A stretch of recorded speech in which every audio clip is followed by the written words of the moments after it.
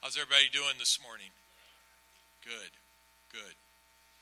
I was looking at one of the notes in my Bible. It said, and I thought this was really interesting. It said churches will have two kinds of goals: survival goals, which is money and resources, which is typically people, money and resources, or they'll have missional goals, which is vision-led.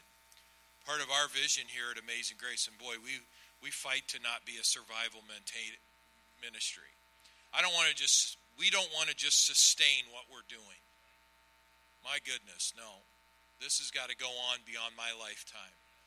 Somebody, the church, our mentality sometimes is, well, Jesus is coming back, and I do agree with that. He is coming back, but we don't know when that is.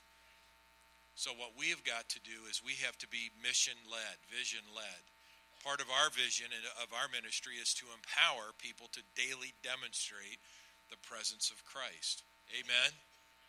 And we do that by two primary principles: by teaching people to love God and to love their neighbor. And so we reach up and reach out, love God, love your neighbor. It's both the same thing. One of the things that our ministry is actively pursuing and involved in is raising up young ministers. And I don't know what all for. I don't really care. It's not my job to know what it's all for. It's for the kingdom. Praise the Lord. And so you're going to see over the next several months several young men. And, of course, that doesn't mean we're prejudiced and that women can't be preachers, too, because my wife's a great preacher. And Bonnie's a great preacher. And Nancy's a great preacher. I mean, there's lots of great preachers here in our ministry. But I have really begun to actively pursue to train up and to raise up young ministers for the gospel. And, it's in my nature. It's something God called me to do. And so some of these people are going to end up being missionaries overseas. And some of them are going to be pastoring here in the United States. And some are going to be teachers and evangelists and prison ministers. And that's exciting to me. Amen. We got to pass on what we've got. Amen. Well, first thing is you got to got something. I mean, you got to have something, right? All right. Well, we have something. Man, some of us have been through some awesome experiences with the Lord. Amen. In church. I mean, just amazing, phenomenal. I lived through the charismatic movement. Amen. We should have a t-shirt. I survived the charismatic movement, right? Early Pentecost. Glory to God. Well, one of those young ministers that's going to come preach this morning is Dakota Rose. Come on up here, Dakota. I dedicated Dakota when he was a baby. Amen.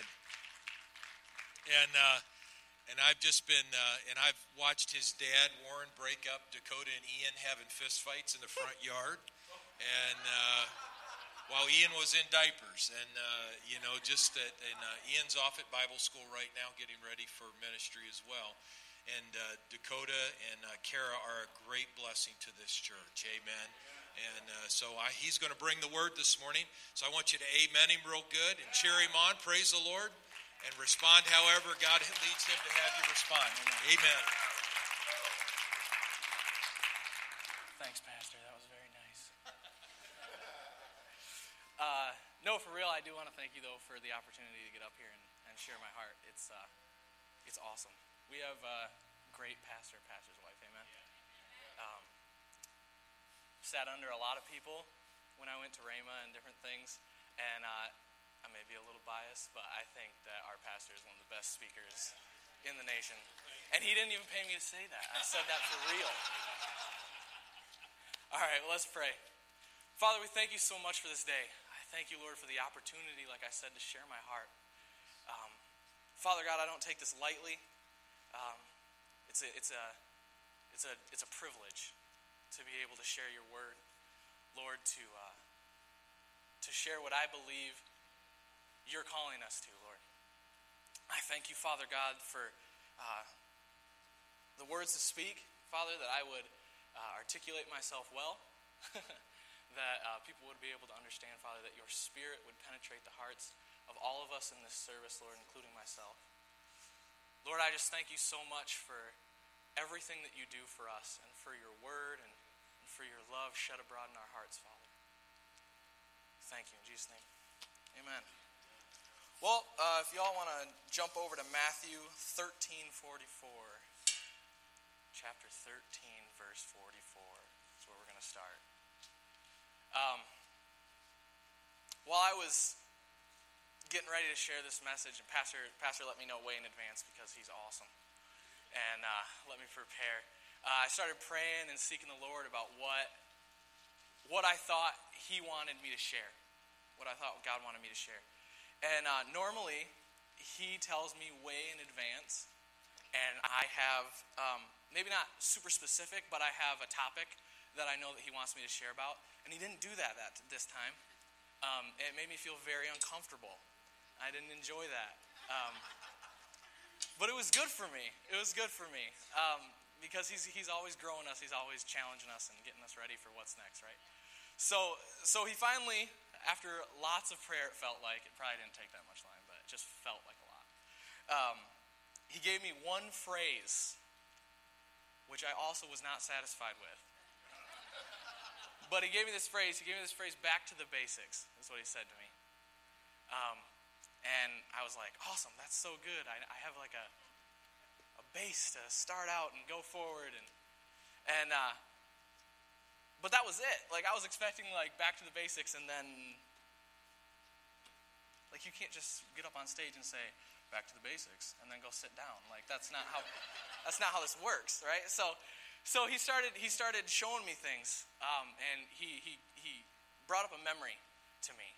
I was at a youth retreat in Grayling, Michigan, about a month ago, and some of my kids are here today. It's pretty great. My students, sorry, they're not kids.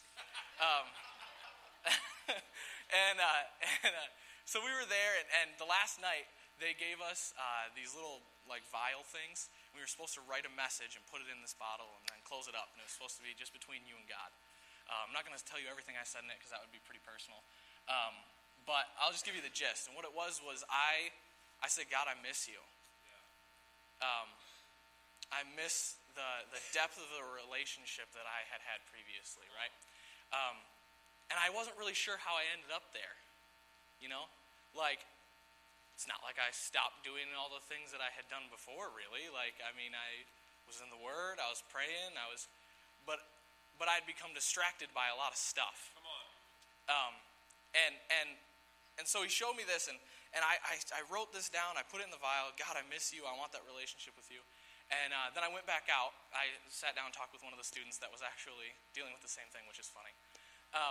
And I went back out into the service, and nothing. I didn't feel nothing. But the next morning, I got up, and I was on my way to work, and I was listening to a song I hadn't listened to in a long time.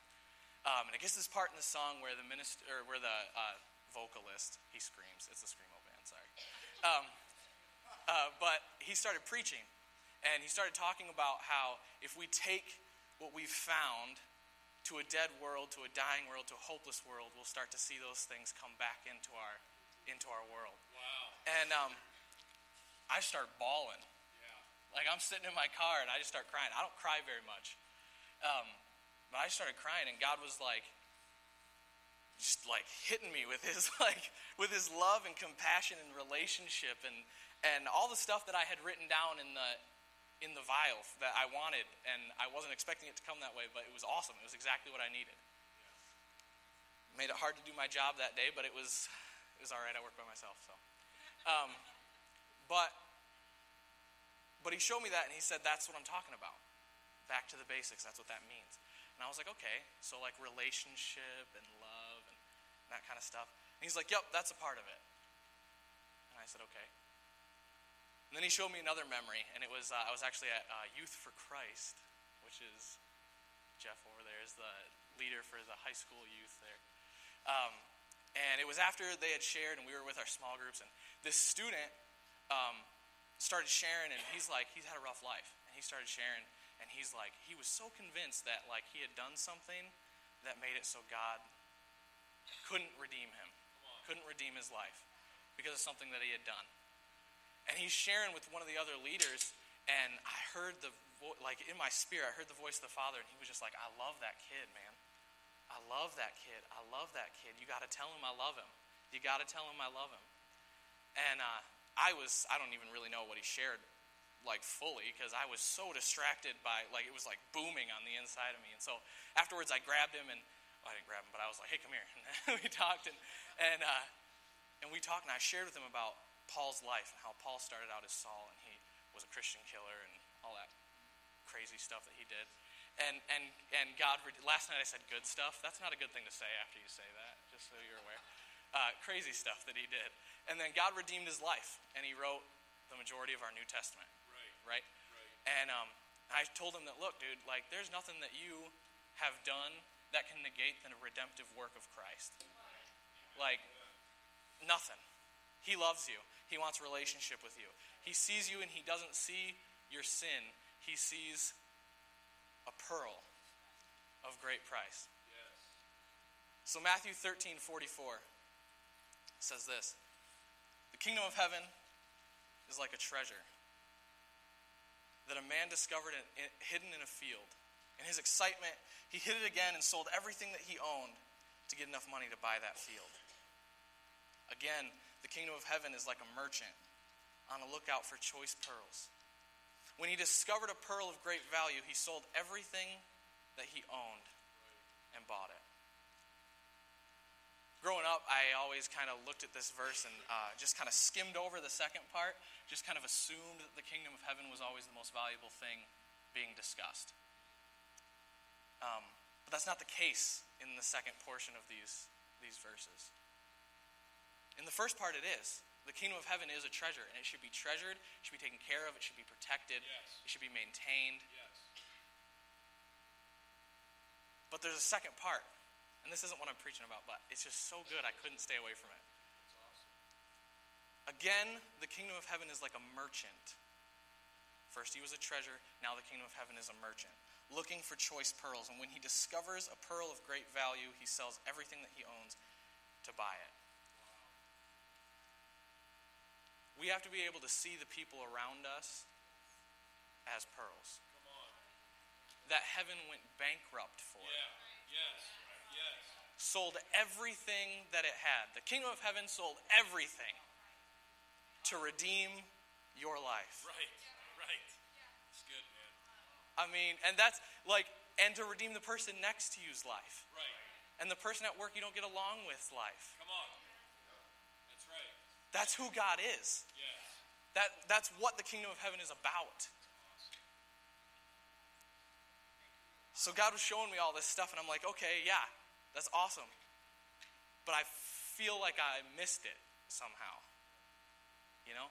I feel like I wasn't sure where the disconnect happened, you know what I'm saying? And this is what he shared with me. He said that we, the church, have become distracted by our personal opinions. Right. Politically, yes. In theology, yes. My truth. Come on. My truth. That's good. That we have allowed things that don't matter as much to get in the way of the purpose of the kingdom. We have, I'm going to get ahead of myself, but we've sectioned ourselves off based on our opinions. And we group the church up based on opinions. And that's not the kingdom of God. That's not the kingdom. So I was like, okay, so how, like, what does that mean? Yeah, we became distracted by our opinions, but how did we get there? And God said that we have elevated our own opinion above the word, love, unity, and relationship that he has intended for us. That we have taken our opinions and we've elevated them above his word without really noticing it. Because somehow we've convinced ourselves that our opinions line up perfectly with the word. That's what we do. That's what we do. I can't get away from it. I tried so hard not to talk about this, man. I'm like, God, like, don't make me talk about this. Like, don't make me talk about politics. Don't make me talk about those things, because we grab a hold of those things and we hold them as though they're truth. We grab a hold of our stance and we hold it on to it like it's this precious thing that if someone says something against it, well, they just must not know God. Because anybody who knows God agrees exactly with what I believe all the time.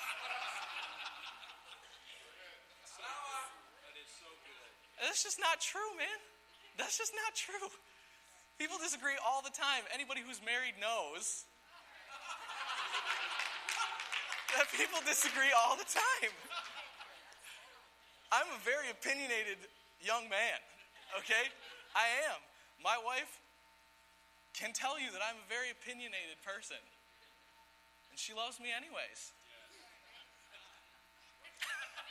She's awesome, man. She's awesome. She puts up with so much stuff. Her father-in-law is very opinionated. He's not here, so I can say that.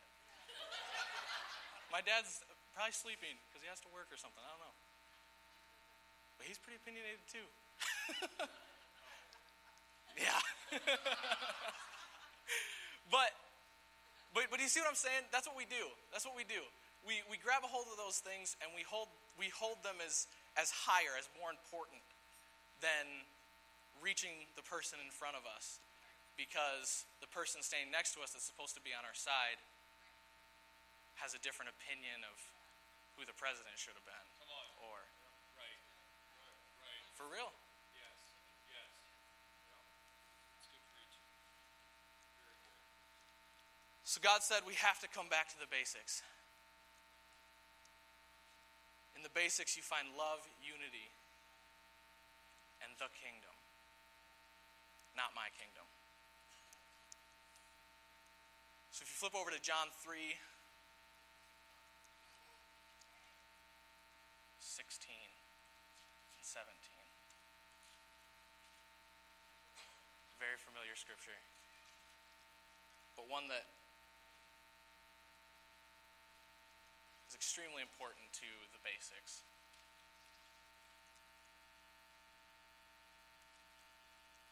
So in these things that God told me about the basics, he gave me just two to talk about, really. Unity in the kingdom is kind of like one point, and then love is the other one. We're going to talk about love first. Love is a two-part thing talked about here in these next couple chapters and verses we're going to read. So John 3:16 and 17 says, "For God so loved the world that he gave his one and only Son, that whosoever should believe in him shall not perish, but have everlasting life. For God did not send his Son into the world to condemn the world, but that the world through him might be saved." We're called to love. Yeah. In these verses, it talks about the way that God loved the world. And if the love of God is truly shed abroad in our hearts, that's the way we're supposed to love the world too.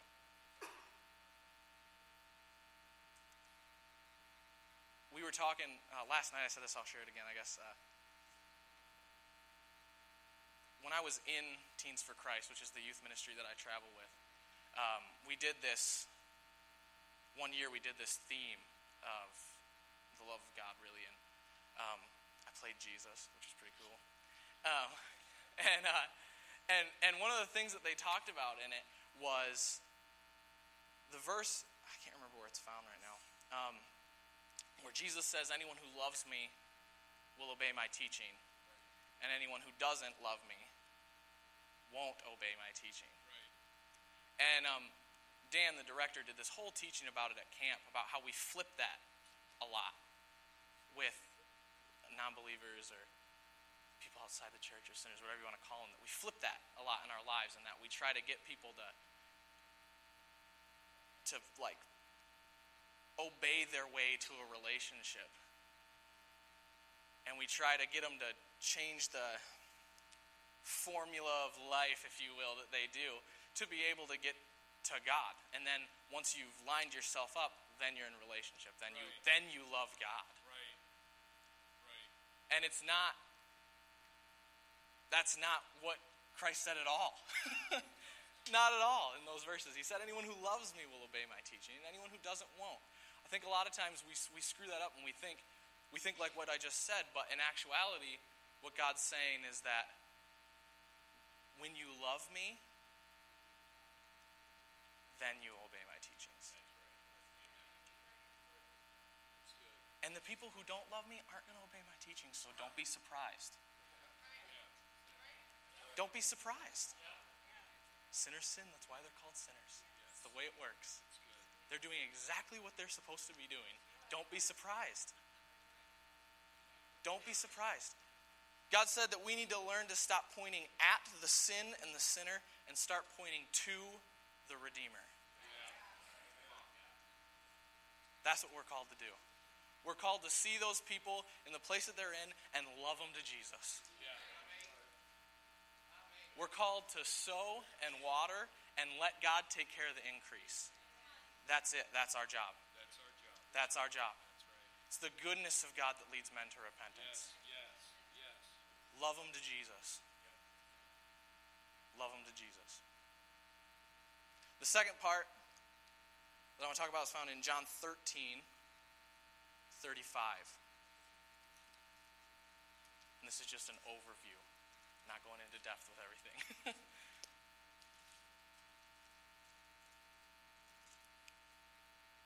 It says, by this, all will know that you are my disciples, if you have love for one another. John 13:35. See, I think a lot of times in this day and age, we get pretty good at loving people outside the church. We're pretty good at it. Not all the time, but we talk about it a lot, and that's good because it's really important. But I work with students in lots of different ministries, and this may just be my personal experience, but the ones who aren't saved yet, a lot of times their complaint with Christians is not the way we treat people outside the church. It's the way we treat one another. They say that the biggest problem is that we're hypocrites because we preach love and we practice hate in our own church. That's their complaint. That's their complaint. Their complaint is, why would I want to be a part of a group of people that every time someone messes up, people are like, wow, I just feel, well, you can't say that because that's not faith. Now, there is a time to be like, hey, watch what you're saying. But when people are hurting, they don't need you to hit them with the Bible. They need you to love them. People hurt in the church just like they hurt outside the church. So true. Love needs to win in your life, no matter what the issue is.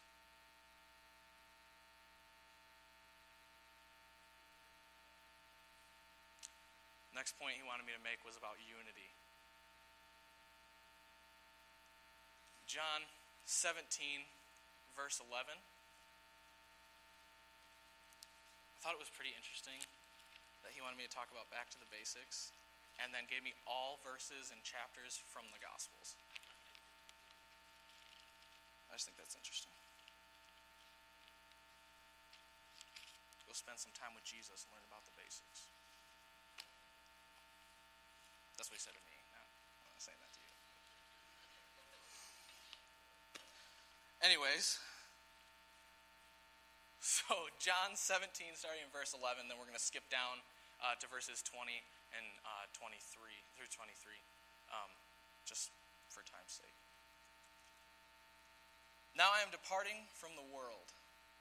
They are staying in this world, but I am coming to you. Holy Father, you have given me your name.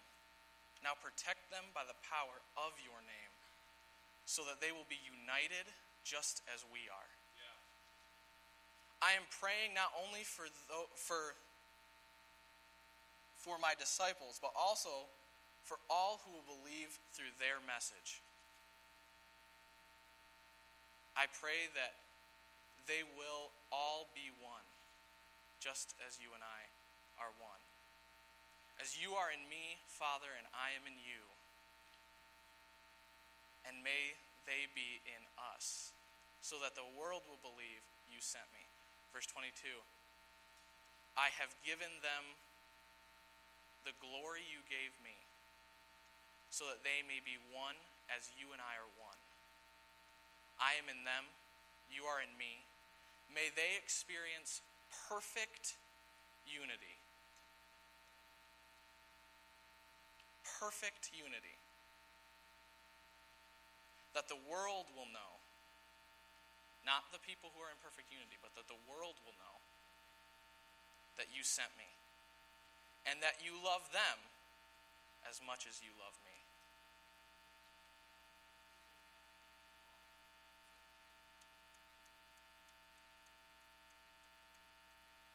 Sorry, I just got to read verse 22 again. I have given them the glory you gave me, so that they may be one as we are one. I am in them, you are in me. May they experience such perfect unity that the world will know that you sent me, and that you love them as much as you love me. God loved Jesus a lot. He was his one and only son. You know, you don't give up your one and only son for something that's of little importance. You give him up for the number one thing. The thing that's most important. We're called to unity. To be one as Christ and the Father are one. The Father in him in us in them. United, perfectly united.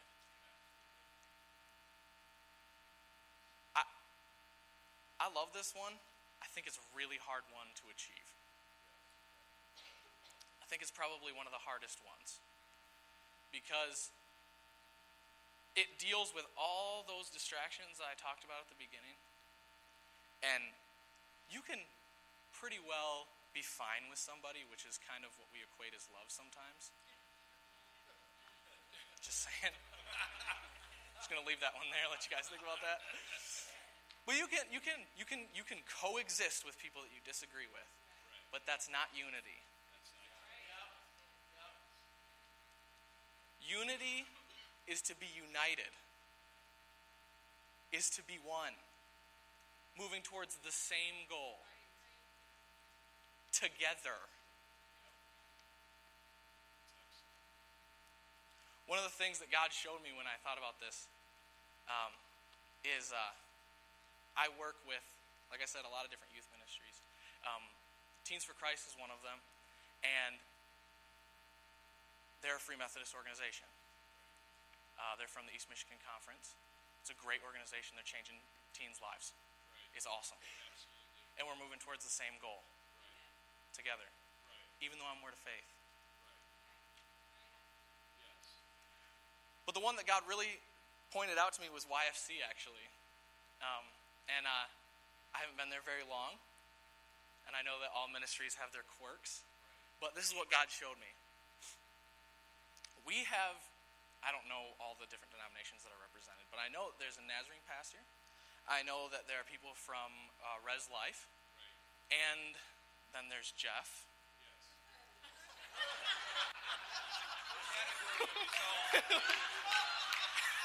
And y'all have heard him preach, so... Oh, I'm just kidding.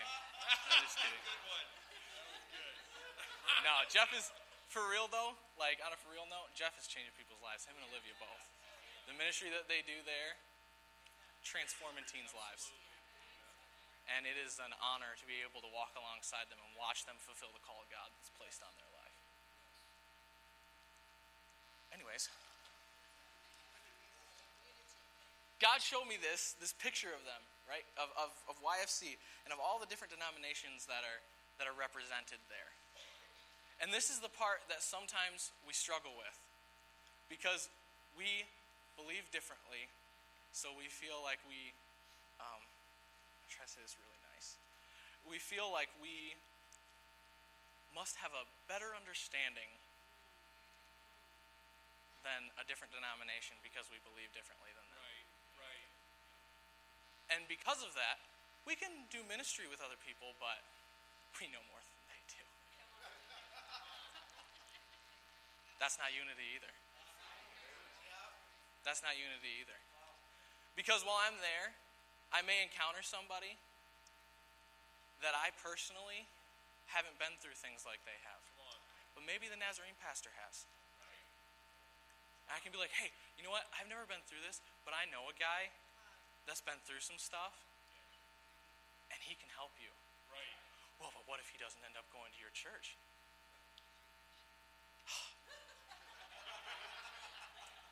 Don't even, okay? It's not my kingdom, it's his kingdom. Yes.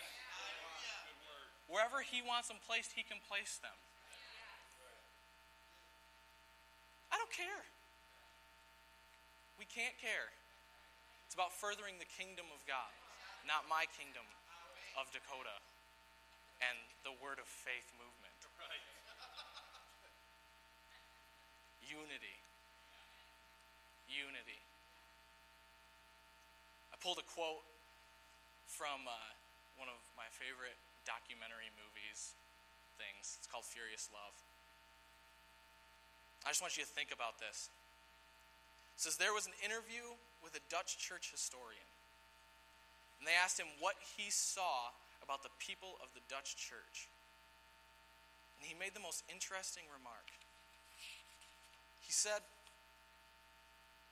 well, we have dozens of Protestant denominations and Christian groups because to the Dutch person, truth is more important than unity.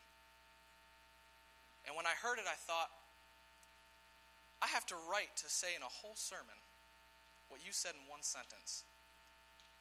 Because what is truth? What he meant by truth and rightly analyzed is my interpretation of the Bible, my dogmatic views, my doctrinal views. But Jesus said, I'm the truth. The truth is not a teaching. Truth is a person. And if we have that person, we have the truth. And in that person, there is always unity. But if we put our understanding of the Scripture and our doctrinal views higher than the person of Jesus, I'm going to say something maybe sharp, and I want to say it respectfully and honorably. We worship idols. Yes, sir. Anything that you place above the Lord Jesus is an idol. Right. Our unity is not found in a teaching. It's in a person. Yes. And in that person, we always find one another. Come on. That's awesome. Unity. Love. Relationship. The kingdom. That's what we're called to.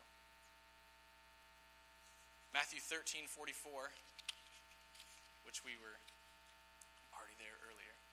We're just going to read the first part again. It says, the kingdom of heaven is like a treasure that a man discovered hidden in a field. In his excitement, he hid it again, sold everything, and bought the field. The kingdom of heaven is a treasure. Are you ready to sell all that we have for the kingdom? To sell, to leave our opinions, our truth, our individual kingdoms for that of God. Come on. Are we ready for that? I'm ready for that. Come on. I'm ready for that. God is calling us back to the basics. Yes. In the basics, there is love. In love, there is unity. And in unity, there is power.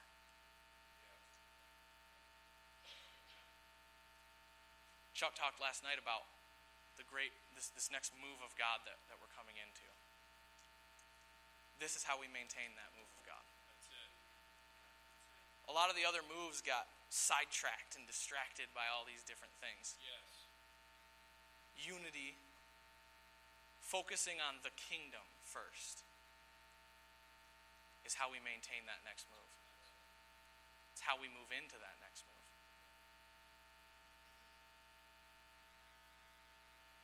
God is calling us there. And it's been booming on the inside of me for months, and I didn't even know it until I put this together. But I started putting it together, and God just kept hitting me with stuff. Is it okay if I pray for people? Yeah. Okay. If you're here today, and the kingdom that you've experienced is contrary to what you've heard this morning, if the kingdom that you've experienced is the judgmental, the angry, the divided church, I'm sorry. That's not the kingdom of God. That's not the heart of the Father. The heart of the Father is that he saw the world, and he so loved that world that he gave his only begotten Son. Whosoever shall believe in him shall not perish, but have everlasting life. If you want to encounter that God today, can everybody bow their heads and close their eyes? If you want to encounter that God today, if you've never encountered the love of the Father, if you've never encountered the embrace of the Savior, would you slip your hand up?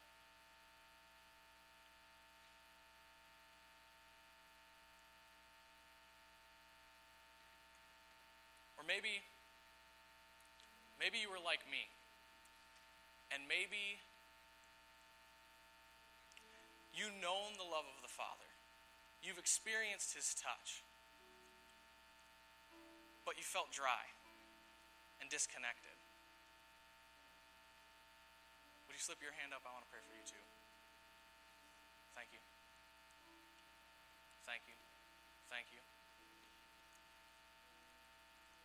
Amen. Thank you. Thank you. Hallelujah.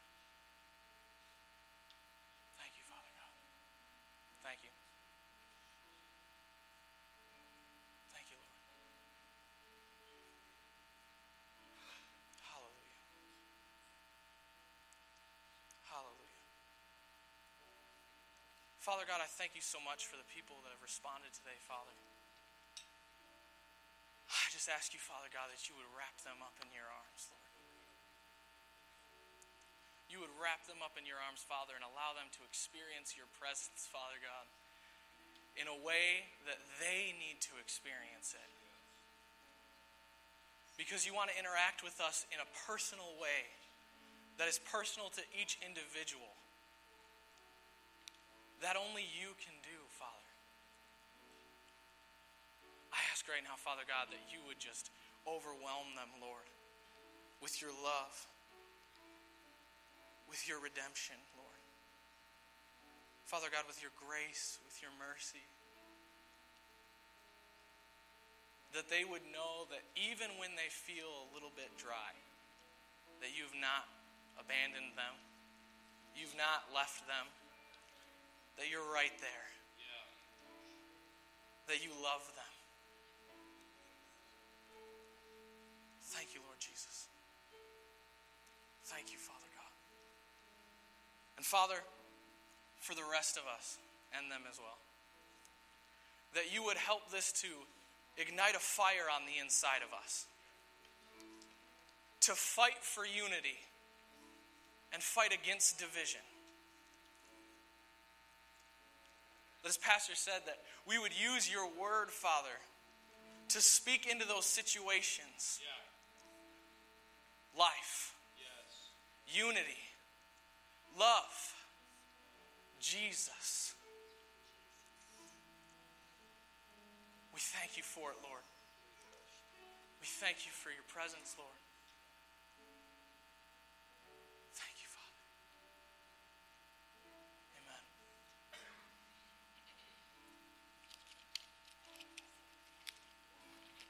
Thank you. Good job. Very good.